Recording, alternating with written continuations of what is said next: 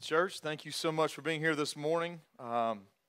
We had a wonderful week last week. So a week and a half ago, I was teaching at a camp, and we were getting ready to go into service. In fact, we'd just gone into service, and I got a text message from our student pastor, Ethan, that said, call me when you can, please. So I responded. I said, hey, man, I said, I'm just stepping into a session. I said, you need me. And immediately, as soon as I sent that message, it just said, yes, camp is canceled. Let me step outside for a second and talk to you. So I called him, and so the camp that we were registered for, I've gone to for years and years and years, they actually had a few staff members, about 3 staff members that have been fully vaccinated but ended up testing positive for COVID.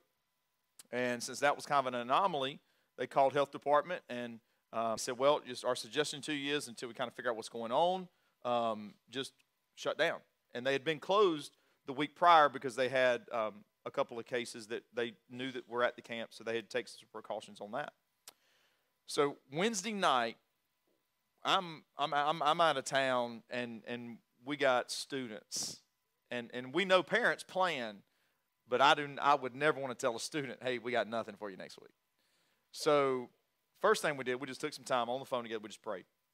Because I think sometimes we say we trust the Lord, but, we have to practically trust Him and ask Him for His guidance and ask Him to guide us, because nothing catches Him by mistake, even though it catches us totally off guard. So we prayed over it.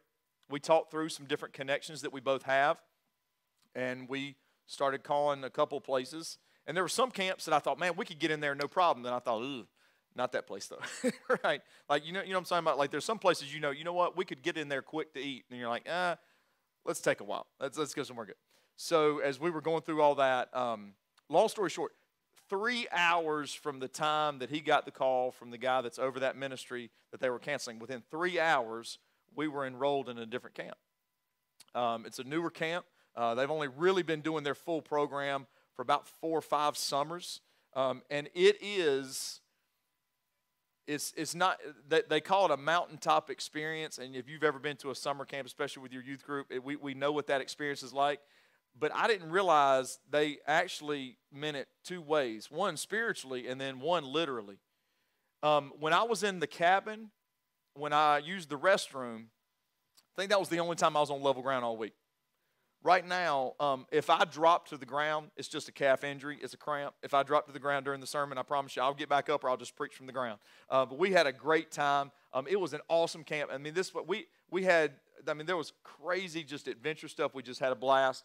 We really appreciate you as a church praying for us, because at this camp, the theme for the week was one, and they spent a lot of the week coming out of Ephesians 2. So we began the week talking about identity in Christ. Then out of identity, we talked about how we derive our purpose out of our identity. So we looked at how that works in Christ, but we also talked about how if our identity is not correct, then our life's purpose won't be there. And then launching out of purpose, we spent some time on Wednesday really in this mindset and an understanding of forgiveness. And then ended the week, and I just really appreciated the heart and the gospel-centeredness of it, talking to the students about unity, about how an identity in Christ is the one thing that can bring us together as people. No matter life experience, background, demographic, it can bring us together as people in the only productive, really peace-giving way. I'd love for you to be able to spend a whole week with us, but just to kind of give you a little bit of a teaser, if you wouldn't mind, I think we've got some video clips we've got put together for this morning, just to kind of let you know what some of our students have been up to this past week. Yeah, we have got just some of the greatest students in all the world. Man, parents, man, it's just a pleasure. When the summertime rolls around, just to be able to have you trust us enough to spend time and invest in your kids. I want to say thank you so much for that. Just a few points of clarification. of all that stuff, if you thought, man, that looked high, we were zoomed in. It was higher than it looked. But just a couple points of clarification. Our girls that you saw going over that wall, we set the camp record. Well, not we. I didn't participate. They got 17, I think it was 17 girls over in 1 minute and 35 seconds. They obliterated the camp record. There were some boys who had some real feelings hurt, but I'd be honest with you, we didn't even say anything to them. We just laughed. It was great. And the second thing, if you saw, there was 3 guys that went back up on the swing. They did not, as they claimed, they went all the way as high as they could go, but I was standing there while it was happening. It was not as high as it could go, but in the middle of that was our student pastor, who screamed and yelled for mercy on that swing to the point that I almost contemplated calling the elders when I was there going, we may need to have a meeting when we get back. Like that there was not a need for that much screaming. But we had a wonderful week. Let's jump into scripture this morning. We're in this adulting series, and I want to say this. So, of the last 4 weeks of my life, 3 of them have been at camps, and I think we always look at those kind of experiences in similar ways. I talk to a lot of parents who are excited about their students going off, and they know what they're getting ready to experience, and I know what I'm getting ready to experience. And camp for me highlights something that I think is almost potentially dangerous in the Christian life. And I think to have an adult perspective on this is so helpful, because I even think it shows up dangerously sometimes on Sunday mornings. We as believers, I think, sometimes rely so much on created environments for our spirituality and our growth that if we're not careful, we'll underperform. You know what it means to underperform? It means when we underperform, that there is a potential within us that is greater than what comes out on a regular basis. You've probably, like I have at some point in your life, underperformed. You've probably known people. You've probably been frustrated at people who underperform because you know they can do so much more than what we're doing. One of our middle school students, his name's Diego. Now, Diego and I have some strong similarities. Our eyes are wide open all the time with everything that's going on. And both of us have to get called to attention at sometimes. Sometimes you get a little bit of a wandering eye. Me and Diego have 2 wandering eyes, right? We're trying to take it all in all the time. So through this week, you know, Diego's the kind of kid where, I mean, he's always on his way somewhere. In fact, one day I stopped him. He had passed me like 3 times. And in my mind, I'm like, there's really no reason for him to have passed me 3 times where I was sitting at the moment, because there's not enough stuff on either side of me to keep going back and forth. And I said, Diego, I finally stopped him and said, Diego, where are you going? He just looked at me, eyes wide open. He said, somewhere. All right, Diego, I hope you have good luck getting there, buddy. So I think it was Thursday we did this game. No, I'm sorry, it was Wednesday. So they told us at the beginning of the week, they said, all right, look, we're going to do a game one evening, and it's going to be it's going to have hot sauce in it, and if you get some questions wrong, you got to eat this hot sauce. Well, I don't do a lot with hot sauce. I pretty much have, like, I live in the box of Texas Pete. That's where I live. That's my safe zone. That's where I like to stay. Okay, so if you do hot sauce, I don't really know what this means.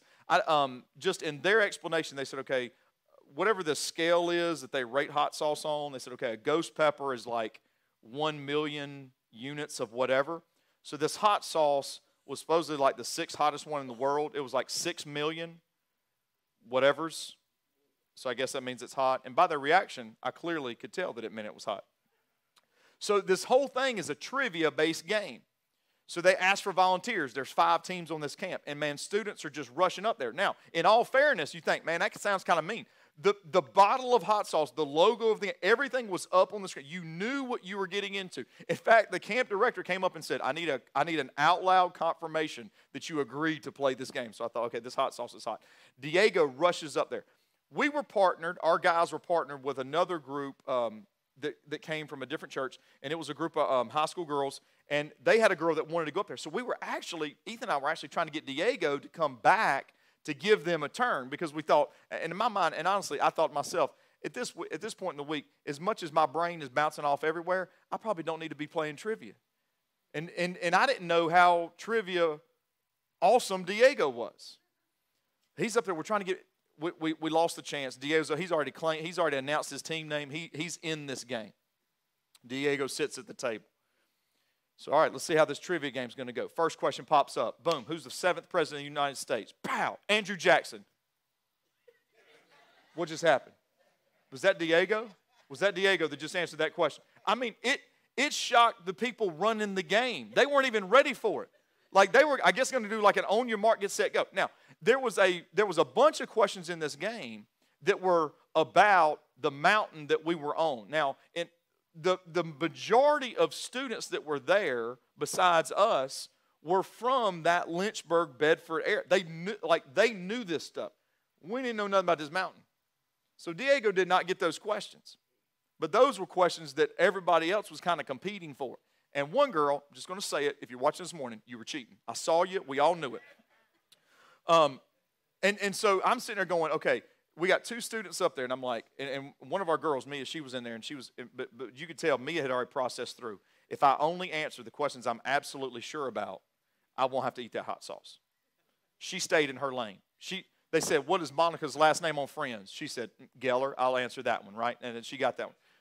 The questions that Diego was hitting on, they said, all right, name the planets in order starting from either farthest or nearest to the sun or whatever.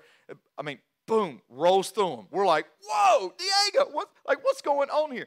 And it didn't just start there. I mean, it was name the date that the Titanic sunk. Diego. I'm going, what? Who is this guy right now? Like this is the same guy that just said, I'm going somewhere, and now he's like Mr. Trivia. I mean, he's ruling this game.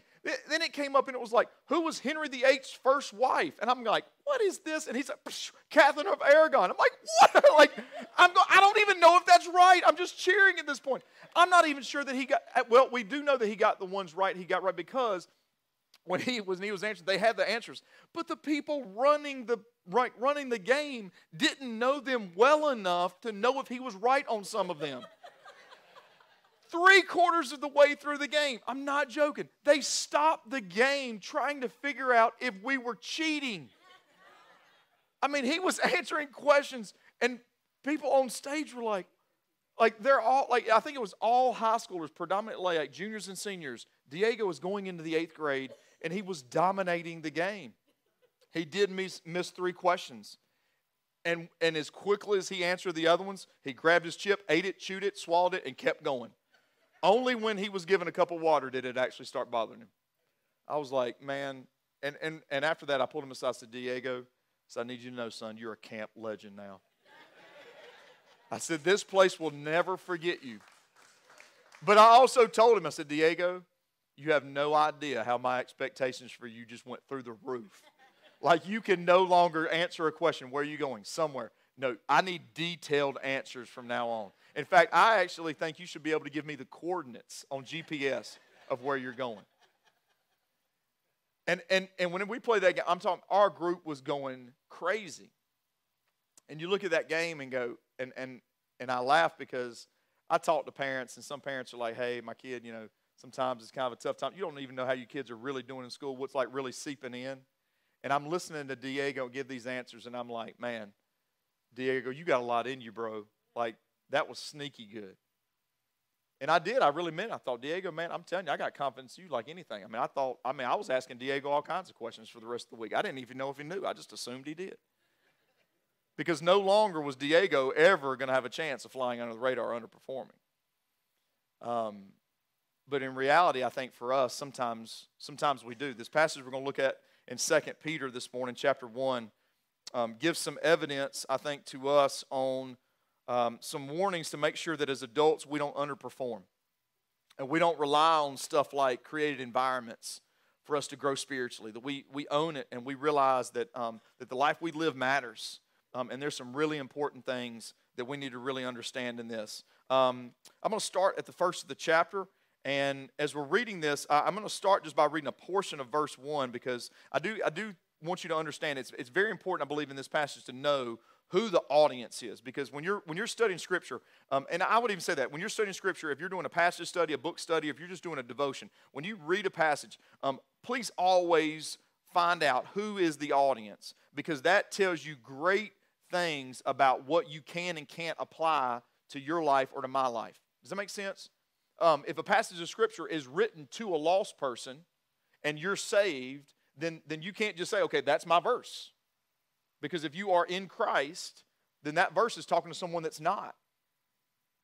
This particular passage is talking to those that are saved. Now, as I say that this morning, it doesn't mean that this message is not for you if you don't know Christ. In fact, I would ask you just to lean in, to listen to what's some of the language and expectations of the kingdom as you're really seeking who Jesus is and what his word means for you. In verse 1 it says this, to those who have received a faith equal to ours through the righteousness of our God and Savior Jesus Christ. The audience is saved people, people that have a relationship with Jesus Christ. Now, when we say saved people, that's a pretty big umbrella, right? Because for some of us, we go, hey, I'm saved. I've been saved for X number of years, but maybe I've walked a little bit unfaithfully. Or sometimes we say, yes, I know Jesus, and right now I'm as close to him as I've ever been. That we understand that may take in a big umbrella of people, and that's okay. That's okay. God's word is tough enough and can stretch far enough and was strong enough to cover a massive group of people regardless of where they are at in their journey, their growth with him. Verse 3, his power has given us everything required for life and godliness. Isn't that good news? Man, I mean, because if you're saved, if you're a Jesus follower, if you know Christ, if you realize that your identity is in him, then you realize that your life is called to a great purpose. And we want to live full and godly lives. We want to live in a way that we emulate Jesus to the whole world around us. And the good news is that we will not lack resourcing for that. But I think sometimes we've begun believing a lie that either we're not good enough or we're not smart enough to get it.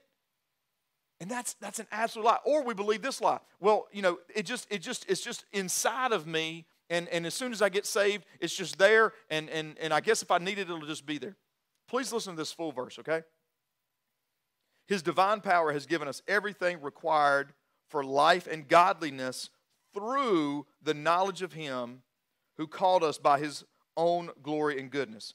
The only way that we're going to have everything that we need is through the knowledge of Jesus Christ. That means this. Even being saved is just not enough to be able to live the way that Jesus wants us to live. Just beginning that relationship, it doesn't just magically happen just because we say a prayer. We have to grow in our knowledge of Christ if we're ever going to be able to live the life that, in fact, he's calling us to live, which means this. Ignorance is a great enemy to realizing the life God has designed for us, those of us who are in Christ. You want to know the definition spiritually of living below our potential? Coming to Christ in faith and then just living a life absent of real time, studying the Word and really meditating on the truth of God's Word and really looking at the life of Jesus deeply to know who he is and figuring out why do you do the things you do? You ever just known someone that they just completely confused you but they intrigued you at the same time and you just really want to know why do you do what you do? We're supposed to look longingly at Jesus with those kind of just gaze eyes of just wanting to know more and more and more. Because only through the knowledge of Jesus are we going to be able to receive the divine power to be able to live a godly life. I've got this great tool at home. I don't even know when I picked it up, but it was on probably a Black Friday special or a Christmas sale or something like that. You ever just go through Home Depot and you're just like, I need that. That's just going to be convenient to have that. It looks, if you just grabbed it out of a tool drawer at my house, you would think it was a drill or something, but it's not. It's actually just, it's an air gun. But it's got 3 different nozzles on it, and at this point, whether it's an air mattress, a beach ball, a floaty, no matter what it is, it's a Ryobi thing. I put a lithium battery on the end of it that lasts forever, and I plug that thing up, and I stick it in the side of whatever I don't want to have the lung power to blow up, and just hit the trigger, hit it once, I have to hold it, hit it twice, it even stays by itself until I click it again. It's awesome.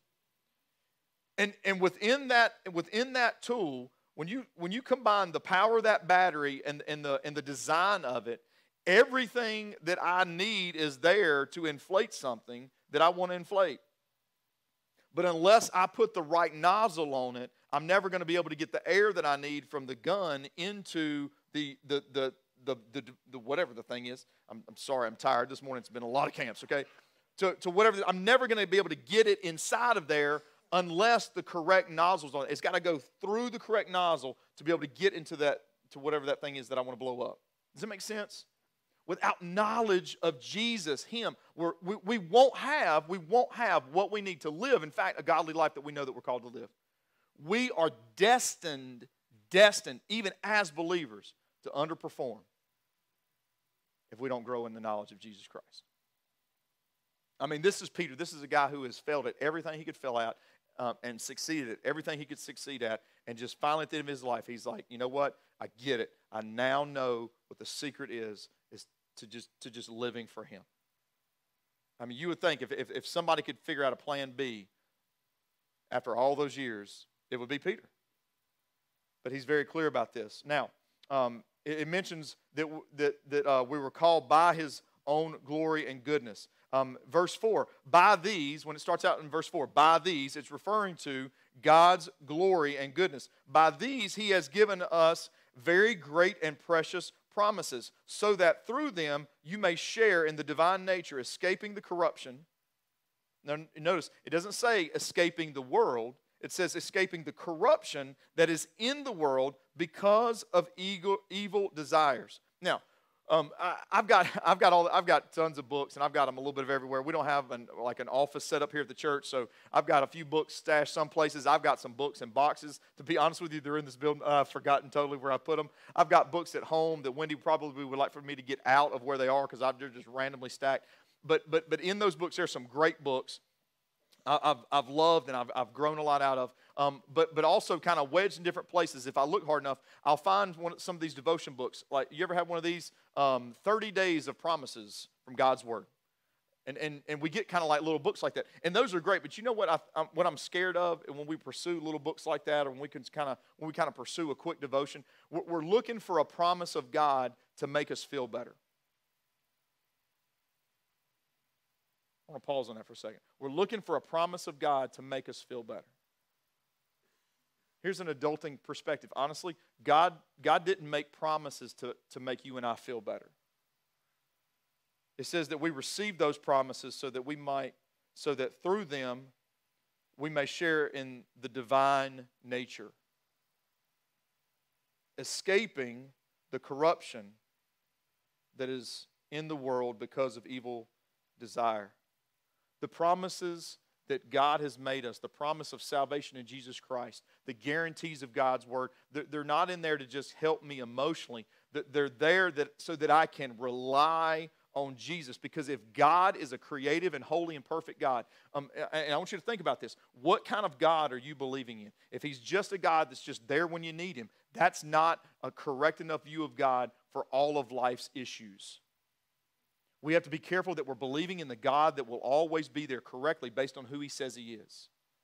And if God cannot lie, then His promises will always be true. And His promises in their truth are there so that I can share in who He is. Now, some of that is what I'm going to experience in eternity, in heaven. But this passage is also going to explain to us how we share in that divine nature now as well. Because if you see the comparison, we want to participate in His nature, but we're called to escape the corruption of this world because it's there because of evil desires. You know what evil desires are? Temptation. We give into temptation, and it goes into sin. That's what's ruling in the world culture that we're in. So a couple weeks back, I was at a camp at Fort Caswell, and it's connected, with Oak Island if you've ever been down there. And we went out Monday before we have any kind of staff meeting. We take our family out on Monday and we go to the beach. And there were some storms coming through that week. We were in there when some of the tropical winds and all that kind of stuff came through. So at the beginning of the week, we already had some pretty good current going on in the ocean. If you've ever experienced this, you go out, maybe you sit on the beach, maybe you go let the kids play in the water, or you just kind of go out there and kind of meander yourself. We found a whole sand dollar that day.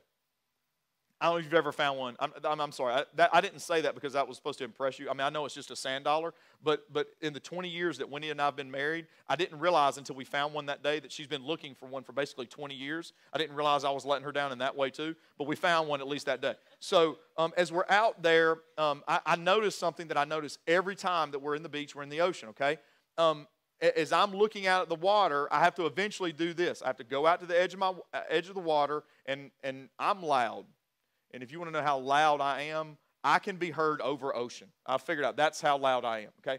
So I yell at my kids, my 3 sons, because as they're out there splashing around, wrestling around, doing everything they're doing, I yell at them because Wendy and I are on the beach. We're at a fixed point. We're not really moving. But they are, in their minds, just playing. They're just having fun. But in just their having fun, the current pushes them away. So I always do this. I yell at them, get their attention, and I do this until they're far enough, and then I hold up my hand, they're at a good spot. Usually what I try to do is I try to get them past us because I know the current's going to take them back again. Does that make, you with me? You've seen that happen? Okay. That is what happens when we convince ourselves that spiritually we're saved, we're good, we don't really have to work in our faith to grow our faith, to understand more and more about Jesus. The current of the world culture, a sin culture, will eventually move us when we feel like we're standing still, when we feel like we're okay, I'm not doing that bad, we're getting by as a family, I'm getting by as an individual, I'm not that bad off, I'm holding my ground. We are never holding our ground unless we are growing in Christ. We are getting moved more than what we realize. Get moved more than what we realize. I've seen it myself when I have those wake-up moments where I'm like, just all of a sudden, you ever have that? A couple days go by and you go, well, have I really prayed? I mean, really prayed? Over the last year, I've been busy, but have I really prayed and sought God over something? You ever get that kind of compelling inside of you that you need to be in the Word and you kind of go, all right, well, I know where the app is on my phone, but I'm not sure where the actual paper copy is, right? Because we're kind of out of the habit. And when we get back in God's Word, we realize it's almost a struggle getting back in. It feels tough. There's a lot of things that seem to be pulling at us. Because I'm telling you, if like in the ocean, if we're not swimming, if we're not moving ahead, then eventually, whether we realize it or not, we're going to end up drifting a lot farther than what we knew. And we're called to escape that kind of force. It doesn't, now this verse, remember, I said it doesn't say escape the world. Peter's not saying, hey, you can just exit stage left.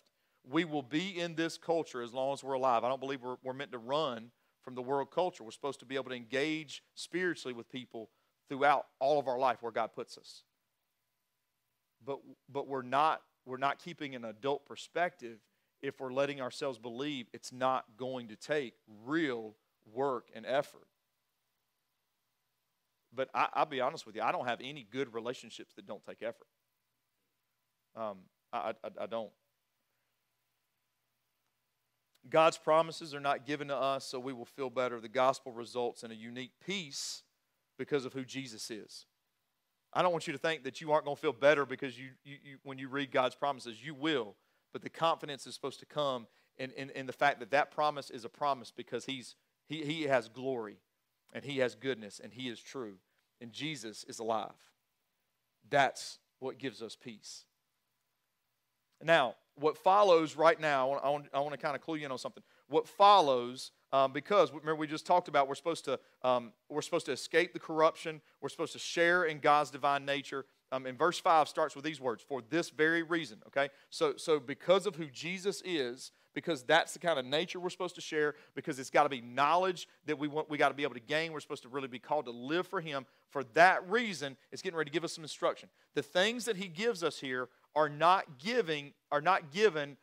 There's no evidence that they're given in a specific order for a specific reason, but they're given in complementary relationships. I believe to help us understand that if we just focus on one thing, then we'll trick ourselves to say, okay, well I'm okay. We check the box off, and we'll grow satisfied. And we'll grow content over something we shouldn't be content over. When we really grow in an area of our life, it's supposed to then be complemented by another area, which leads us to then now look at that area and how we can grow in that as well. Okay? So verse 5, for this reason, make every effort. Again, it's going to take work. Make every effort to supplement. Now that word supplement means to complete or to enhance. It also means to furnish. Now, after 20 years of marriage, our house still looks like, if you really want to critique somebody's house, or if you really want to feel good about how you decorate, come to our house. We still got college walls. You know what college walls are? Blank. We got whole stretches of sheetrock. It might get some paint, but it ain't got a whole lot of stuff on it. Because I have a strategy called tap out. You ever work that strategy? You work, you stay busy, you get home, you tap out. We have pictures. They're really good pictures. We have cute kids. They go through awkward ages, but we crop them out. I'm just kidding. We don't do that. Some of y'all were like, "Oh, thank you. It's not just me." But we don't have a lot of we don't have a lot of pictures on the wall. We've got certain furniture and stuff that we buy just like you guys do. I mean, you buy stuff, you replace it, you switch it out. But when I look at my walls, I always look at them and go, "Man, I really need to hang some. I really need to hang some pictures up on them. I really need to do that." Why? Because it complements it, it finishes it, it completes it, it furnishes it. That's the kind of concept that we're going through here in this passage. And notice what it says: make every effort to supplement your faith with goodness. Goodness means virtue or moral character. Your goodness with knowledge, knowledge with self-control, self-control with endurance, endurance with godliness, godliness with brotherly affection, and brotherly affection with love.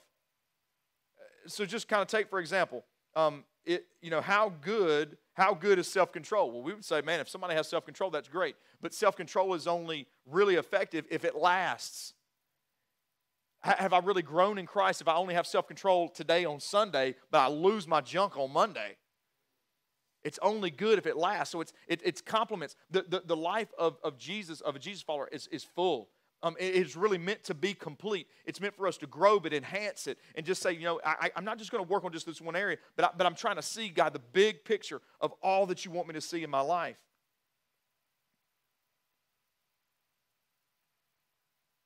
Sorry, I'm trying to read a note. I wrote a couple notes on my side. I'm telling you, I'm tired. My eyes are struggling. Here it is. So let me just read this way. My life is meant to show the holiness of Jesus, not to emphasize the forgiveness of Jesus. So if you notice the things that it's really calling us to, it doesn't mention grace and forgiveness and all this. Not that those things aren't important. But as it says in Romans 6, I'm saved by grace, and that grace is in forgiveness. So does it really do a lot of good if I just keep on sinning just so grace can abound? Like, my life isn't supposed to be one of constant sin so that I can just highlight God's forgiveness. I'm supposed to grow in faithfulness with Him. As Christians, we're quick to make statements like, we're going to fail. But if we keep that mindset, are we not just creating escape plans for our decisions? If we just say, I'm going to make my mistakes. Well, yeah, inevitably we're going to sin. But if I say to myself out loud and I speak the truth of I'm going to sin, you know what I'm probably going to do? Sin.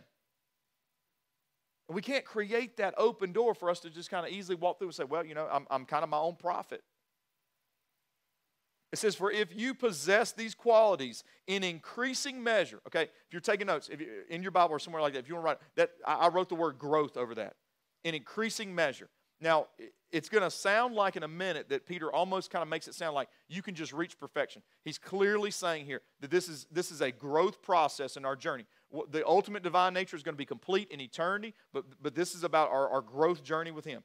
It says, if you possess these qualities in increasing measure, they will keep you from being useless or unfruitful in the knowledge of our Lord Jesus Christ. And you may sit here some Sundays and go, you know what, I think maybe that pastor is just a better Christian than I am. I promise you I'm not. In fact, if you'll spend enough time with me, I will prove it without question. You may think to yourself, you know what, I believe in Jesus, but I'm probably just never going to be that kind of Christian. I'm probably not going to be the one that's going to serve in that way or be up front or just whatever it is. And again, we start kind of backing ourselves out of this thing. But this verse just clearly says this. If we are growing, it doesn't say you got to be perfect to be used. It doesn't say you have to figure everything out. You have to know the entire life of Jesus front to back to be useful. It says if you are growing, you will be useful. You won't be unfruitful. But again, in the knowledge of Jesus Christ. There's an impossibility in Peter's understanding here through the gospel to say that there can actually be growth without Jesus. Growth without Jesus is a billion-trillion-dollar industry. It's just called self-help. And I've read some great self-help books. And every self-help book reminds me that myself needs more help.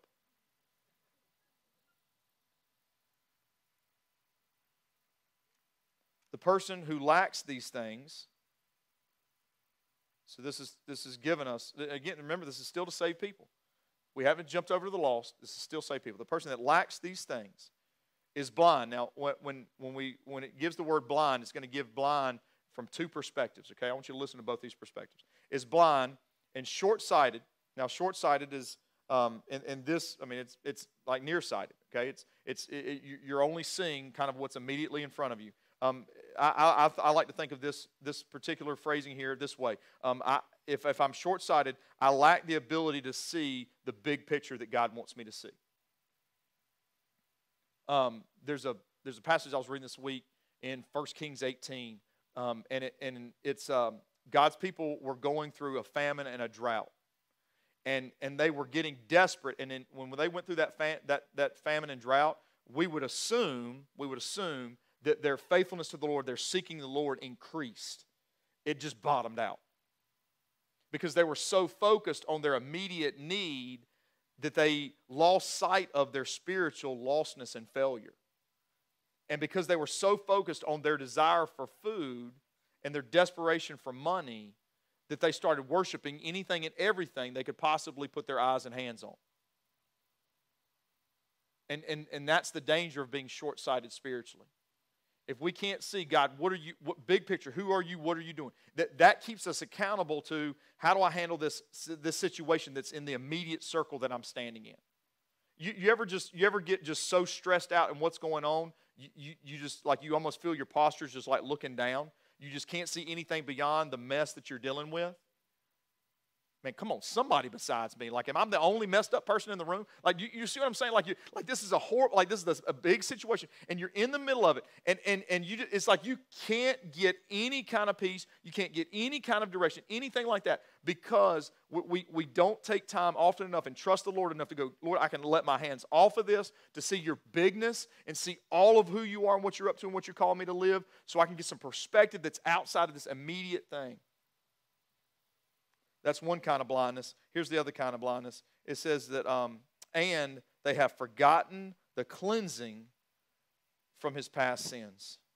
That person they forgot where they came from. They forgot the original work that Jesus started to do. When we forget that remember, the Bible doesn't say, hey, you know what? You were a naughty kid. It doesn't say, hey, you were bad. The Bible says that we were dead, and the speaker this week that our students had at camp, he did such a good job of talking about, in Scripture where it just says in Ephesians 2, you are dead in sins and trespasses. Salvation, the gospel says we went from death to life. And when we push that mentally out of the inner workings of our thoughts and our mind and our decisions and our conversations, when we push that back, we forget that we're alive in Christ. And when we forget that, you know what we live like? We live dead. We live dead. We live with the weight of sin on us. We live with the weight of the cares of this world on us in a very crippling way, because we've forgotten that there is a Jesus that we can take all that to. And if we don't really learn who he is deeply and experiencing him regularly, we will absolutely, right? We will forget that we have that kind of relationship to take our mess. Like we forget it, and we live blind because we don't see him, because we've forgotten him. The effect of spiritual blindness is very real. Verse 10. Therefore, brothers and sisters, make every effort to confirm your calling and election. Now, I do want to clarify something. So, I think it's 2 Corinthians 5. Paul writes about he writes to the audience there. He tells them to test themselves to make sure that they're in Christ. Okay, so from a doctrinal standpoint, we will consistently teach from scriptural evidence eternal security of the believer in Christ. You may have heard it this way before, just as a common phrase, once saved, always saved. Okay, I agree with it. But to be always saved, first you have to be once saved. Okay? There isn't just kind of a casual movement into God's family. The believer is eternally secure. When Paul writes, test yourself in 2 Corinthians 5, he's writing to an audience where the evidence, the fruit of their life says that they're in fact not saved. And when the fruit of our life shows evidence that we aren't called, that we aren't passionate about our relationship with Jesus, that we are pursuing nothing but our own desires, whether we're saved or not, then the call of Scripture is to test ourselves, to really look at our own life and look at Jesus and the gospel and say, do I belong to you? Show me. Because if I belong to you, I'm certainly not acting like I do. Here in this, the audience is Christians. So here, Peter is writing to this audience, and he says to confirm. In other words, the way that you live, the way that we live, shows agreement with who Jesus says we are in Him. We're not confirming it like, okay, did I do good today? Did I show self-control? Okay, yeah. So if I showed self-control at Walmart where there was everything but self-control, then I must be saved. No, this says that our lifestyle should just confirm that we are in Christ. It says because, we're supposed to do this because if you do these things, you will never stumble. Now, when it says never stumble, don't get excited. It doesn't mean that you can't sin. Peter acknowledges all through his writings, through his own life, that sin is definitely possible for those that are in Christ. This stumbling here refers, I believe, to this sense of that we will not fall away. We will not lose our way. We will not distance ourselves. Did you catch that? Because the word never is included in that statement. We can't as believers create. And it just breaks my heart because I've done it myself. I've created this thing of, you know what, I'm not perfect. I'm gonna fail, I'm gonna mess up. And I just open the doors to just moving myself back away from Jesus. When the truth of Scripture, because of who Jesus is, not because of my goodness, but because of who Jesus is, means that if I can live a life, you can live a life where we never fall away from Him. Never. And for some of us, we're like, I don't even know what that means. You know why I believe that we don't know what that means? Because we've never truly lived close enough to Him long enough to fall in love with that. We've got to experience that to know the sweetness and the wonder of never. We've got to experience that first.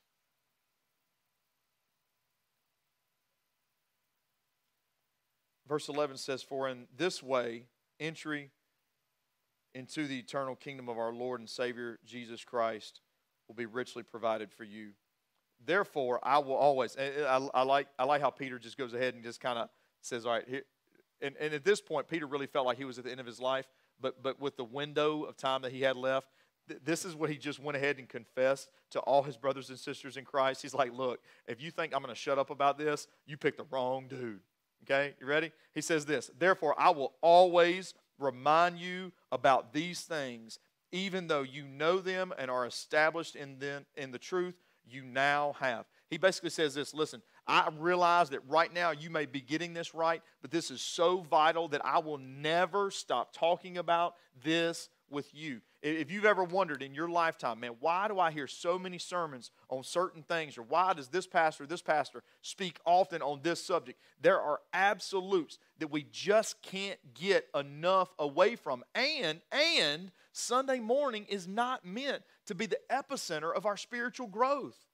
We ought to be able to have some repeat sermons in our whole church history life because we're so deeply rooted in the Word outside of, guess what? Sunday morning, right, everybody? You with me on that? Like, if that's what our walk is and that's what the richness is in that one-on-one time with Him and that Bible study time, this is just the kind of the coming together of the celebration and growing together on certain truths. But there's so much depth and richness even beyond this morning, beyond a week at camp. There's so much more.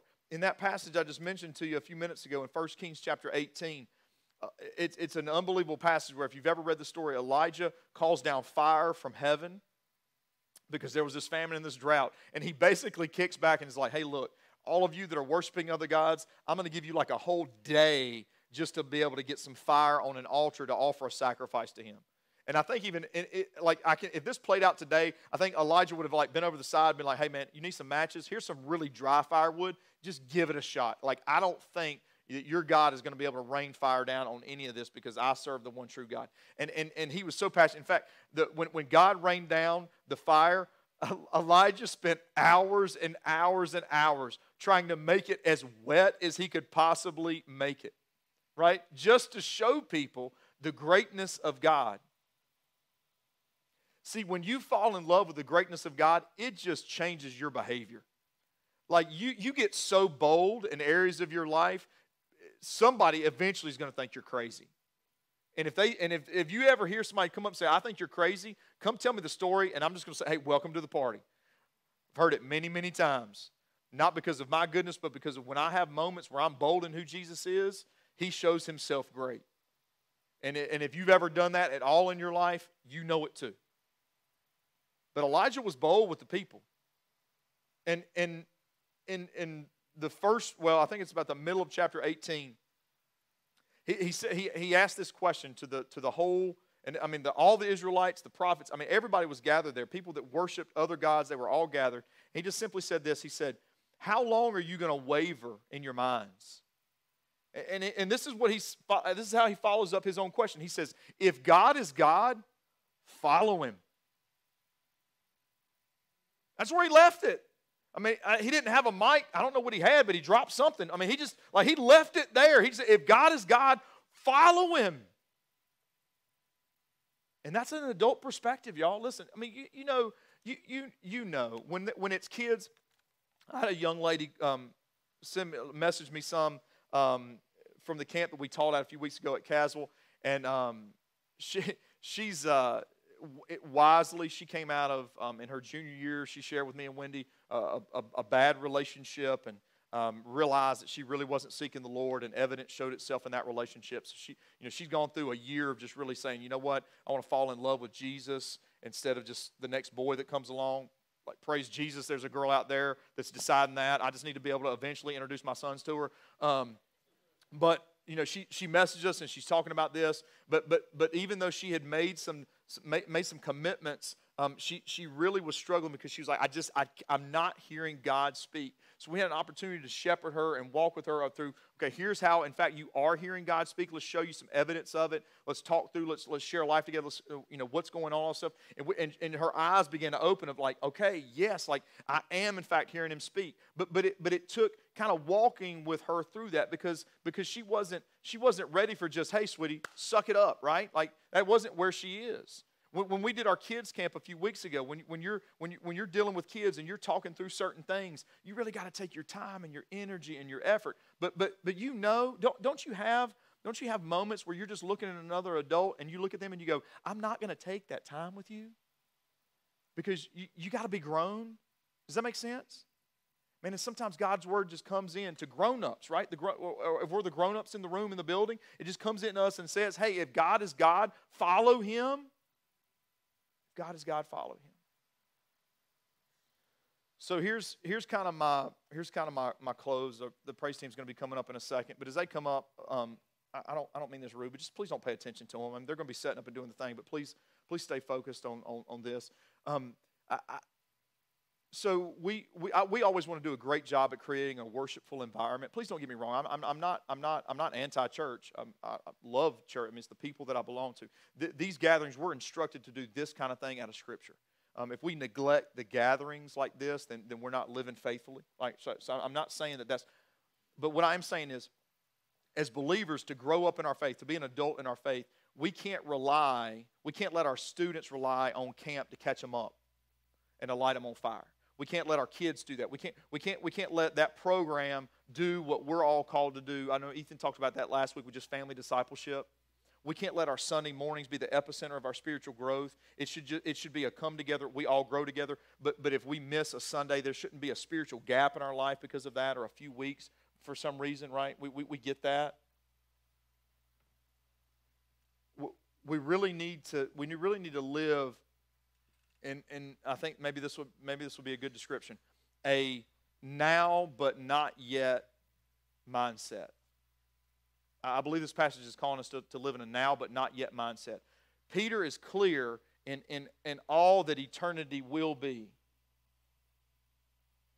But if we're saved, like fire insurance saved, you ever heard that? Like, did you maybe you committed to Christ in that kind of message? Because, man, some preachers have this gift to where they just get red. They get so red, like you think their face is going to burst into flames, and people just like going to respond just off that. Like, we get so fearful of what a dark eternity could look like that we respond to this message of love and heaven and clouds and whatever that is, right?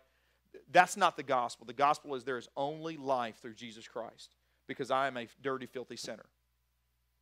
That's who I was born as. And I can't leave, an adult perspective is I can't leave all of the divine nature and all that stuff for heaven. I can't just say it's all eventually going to show up. I've also got to live in the now. And we can't underperform any longer. As dads, as moms, as husbands, as wives, as kids, as students, as friends, as co-workers, as Christians, we cannot underperform any longer. Like, the game has started. And Diego's getting all the answers. And it's time for us to jump in there and get some too. It all goes back to the knowledge of Jesus Christ. And that's going to be the vehicle that it all fills us in. And then it's going to trickle down, like this passage said, into the life that we're supposed to live because of who Jesus is. Would you bow your heads for just a second, please? If you don't know that you have a relationship in Jesus Christ, you've heard this message and you've been like, man, that sounds like a lifestyle. That sounds like something that somebody has signed up for or committed to. Yeah, it is. It is. And it's freely offered to you too. The gospel message says, the good news about Jesus says that God answered the eternal question and the eternal, and He paid the eternal price of our sin through the life and death of Jesus Christ. And that represented your sin and mine, maybe not in a way that makes sense to you or I, but here's the good news of the gospel. It may not make sense to you or I, but it satisfied God's penalty. It met the price. And in meeting the price, we're offered that forgiveness. Jesus did not stay dead through the power of God. He came back to life. And in His life, we have new life in Christ. The Bible says that if you want to be saved, that you are called to believe in Jesus and confess Christ as Lord. That means we go to God in prayer. We talk to Him about the commitment that is ready on our heart. And we confess our need for Jesus and how He is Lord. And you may have prayed a prayer, you may have been walked through something before, but I'm talking about believe. I'm talking about fully trust. I'm not talking about have all your issues of life ironed out. I'm talking about you realize the weight of that relationship and the significance of, if Jesus is Jesus, then I need to follow Him and come into God with that commitment. I don't often ask for raised hands or figuring out exact numbers, because just creating a response scares the daylights out of me. Because I believe God's calling us to a specific lifestyle, and I don't want to celebrate something that's not real. But man, when someone really gets saved, I want to celebrate it like crazy. If you're ready to make a commitment to Jesus Christ today, please, either during this last song, come pray with me, come talk to me after the service, contact one, just look for somebody that's serving in some area and say, hey, I made a decision for Jesus today. And let them connect you with somebody that can talk to you just for a few minutes to celebrate that decision. But man, if you're in that audience today like this passage was, and you know you're saved, God, I pray that the power of God's word speaks deeply into your soul this morning. Because as my heart and my life has been full over the last few weeks, I pray and I trust really, because even now as I look back, I'm going, Lord, my heart, as I hope I didn't mess it up, but my confidence is that the Word of God is true, and that it spoke to you this morning, and you have enough of it to leave here and meditate on. And if you want to talk about it this week, let's talk about it this week. Father God, thank you so much for the grace of your presence, the glory of your holiness. Lord, help us, God, to just be so dissatisfied with underperforming in the kingdom, Lord, that we set aside anything and everything that we can. Lord, we realize that we can live now but not yet. We can live in your nature. we don't have to just keep showing off, Lord, that you forgive, Lord, that we could show off your holiness and how we live. And that's important because people need to see Jesus.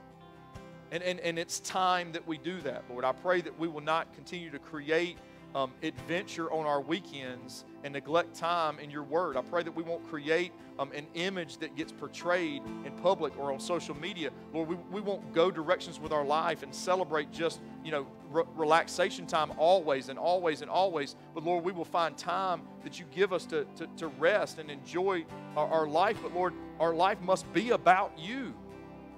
So God, if all of our celebrations and all of our joy and all of our pursuits are absent of the gospel and seeing people come to Christ and seeing disciples made, Lord, help us wake and open our eyes to an adulting moment to say, Lord, there is more that you saved me for than this. There's more that you've called me to than this. God, that it's not, we shouldn't have fun on a Saturday, but God, there are people around us that are dying without Jesus.